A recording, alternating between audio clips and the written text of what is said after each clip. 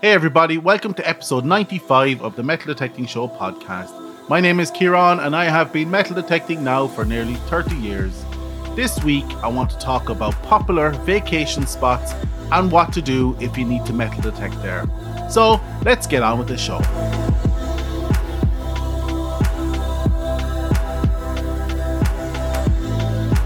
Hey everybody, before we start I want to thank you for listening to the podcast and I hope you enjoyed the episode this week. If you want to support the show, there are many options available in the links in the episode notes below. And if you want to interact with me and the show, that information's in there too. But most importantly, if you like this content, please don't hesitate to tell your friends and don't forget to hit that subscribe button.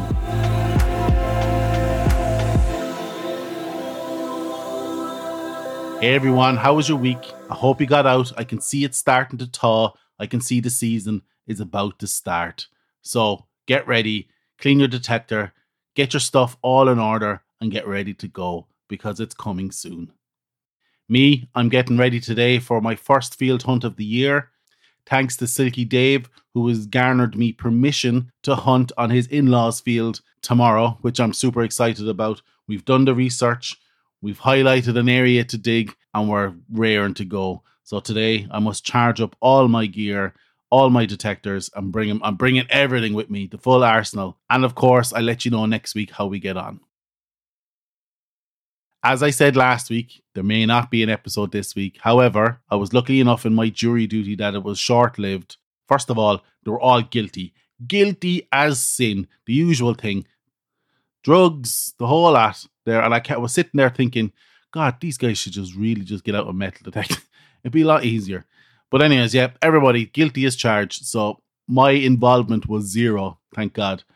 But sitting there, I thought, you know what? I better do some research for my upcoming vacation, which we are traveling from Ireland all the way down to Italy in a camper van and driving back.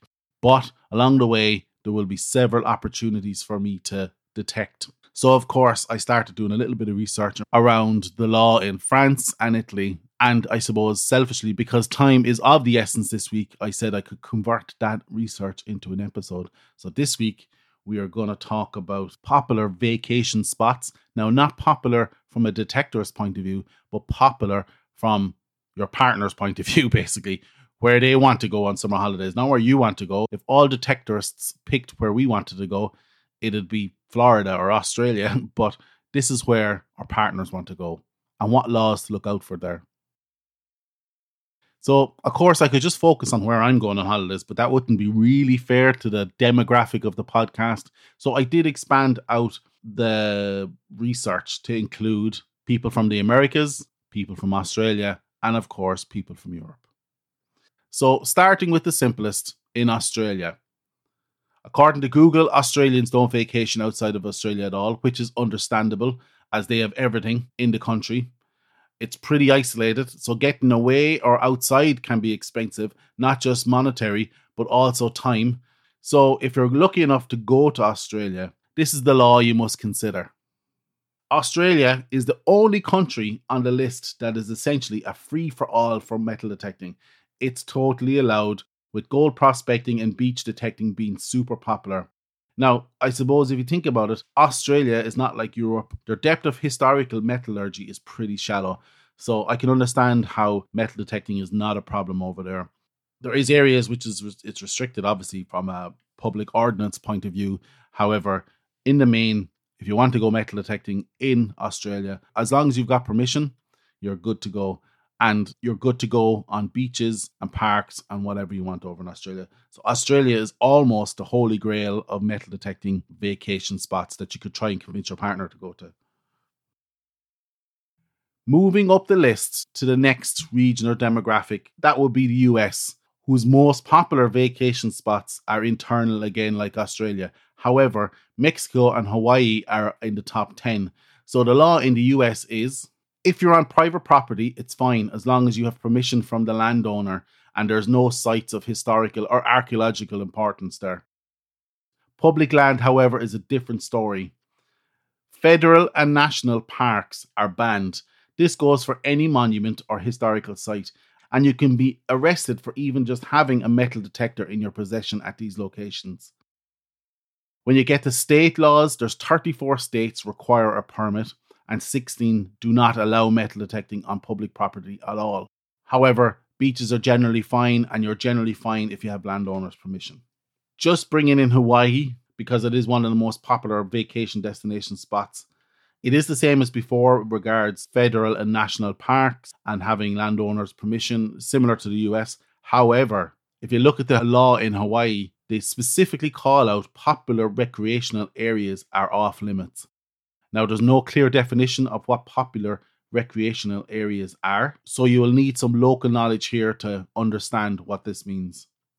There is also a certain element of unwritten rules in Hawaii, which the locals abide by, so make sure you're informed. Then the next most popular spot for the US citizens to go to is Mexico. It is legal in Mexico, however, it is controlled by the local mafia. So beach detecting could potentially get your ass kicked. So I would avoid it at all costs, basically. And then finally into Europe. My own demographic, I suppose. Europe, the place with the most heritage and, I suppose, conversely, the most restriction.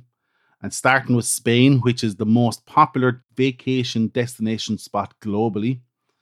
Now we're talking about Australians coming to Spain, we're talking about Irish people going to Spain, we're talking about UK people going to Spain, and we're talking about Americans going to Spain. So starting with Spain, which is pretty accepting of the metal detecting hobby, the law is confusing, however. Of course, there's no detecting on any archaeological or historical spots, and there is no detecting when you're specifically looking for archaeological artifacts. What the law is will come down to where you're going in Spain. So whatever region you're going to will dictate any law. Some regions it's completely off limits, such as Andalusia. Other regions require permits like Valencia. But remember, if you're moving about, you need a new permit for every new area. Some areas are very relaxed, but just make sure you're okay to go at the local tourist office. But be careful. Some areas require that you have an import permit for your equipment. So be warned, Spain is a double-edged sword with both good and bad. So be warned and be informed. One good thing about Spain is that they have loads of metal detecting clubs. So check to see if there's one locally to your destination. So we're going to stick with Europe and go to Italy next. And like everywhere else, archaeological and historical sites are prohibited. Some regions are also prohibited, such as Calabria and Sicily, and anything of importance found is belonged to the state. But in the main, Italians are actually quite tolerant of metal detectorists, but it's a good idea to check in with the local law. Locals would be pained to refute the rumours that metal detecting is also controlled by the mafia in certain areas, so it is good to check in and just make sure you're good to go. And finally, France, where I'm going this summer. Now, detecting is allowed in France. However, there are quite a few ambiguities in getting permission or a permit. Firstly, you are required to seek permission via Article L542-1 of the Code du Patrimoine. However, local detectorists don't do this, as it's not a guarantee to get permission, but the general consensus is this is only required if you're going beyond the normal leisure activity. All finds need to be reported, especially if of archaeological importance. And as with most countries, detecting is banned in any archaeological areas. However, France is not great at indicating where these areas are. So some local knowledge is a must, really. Beach detecting is outside the law and seems to be fine as long as you stay away from any of the aforementioned archaeological areas, including any World War II or World War I sites. However, permission can be super important, even on beaches, so make sure to double check. And if hunting on land, make sure you have the landowner's permission in writing, as this would ease any treasure trove disputes. Yes, they have treasure trove, where the value of a find is split 50-50 with the landowner, providing you have proof of permission. As with anything, do your own research here. If you're heading to Spain, Italy, or France, make sure you know exactly what the local law is to match your destination. If you're staying in the US, I think you guys know the law better than I could ever know the law or explain it. So keep on trucking.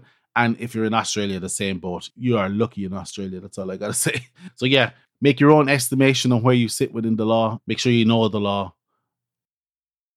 We're traveling from Cork to France to Italy. So I'm hoping to get some hunts in on some French beaches and some Italian beaches, but I will be double checking the local principality on what the local law is for those areas. So yeah, that's it. A quick and easy one this week, considering my time limitations. I hope it's of some use to you, and we'll chat to you all again next week. That's it for this week. I hope you like this episode of the Metal Detecting Show podcast. Check out our website, www.themetaldetectingshow.com, for this episode's show notes. Check out our Patreon page if you want to help the podcast stay alive, or just want to buy me a coffee. Actually, if you want to buy me a coffee, you can do so on buymeacoffee.com/metal-detecting. If you'd like to leave me a voicemail, please do so on speakpipe.com/the Metal Detecting Show. The link will be in the show notes. If you feel like taking your appreciation to the next level, feel free to leave me a positive review on any podcast directory of your choice. If you like this content and would like more, please don't hesitate to tell your friends, and don't forget to hit that subscribe button. Once again, I hope you've enjoyed this episode. We will chat to you all again next week. Get out there, eyes down, good luck, put some sun cream on your head, and happy hunting.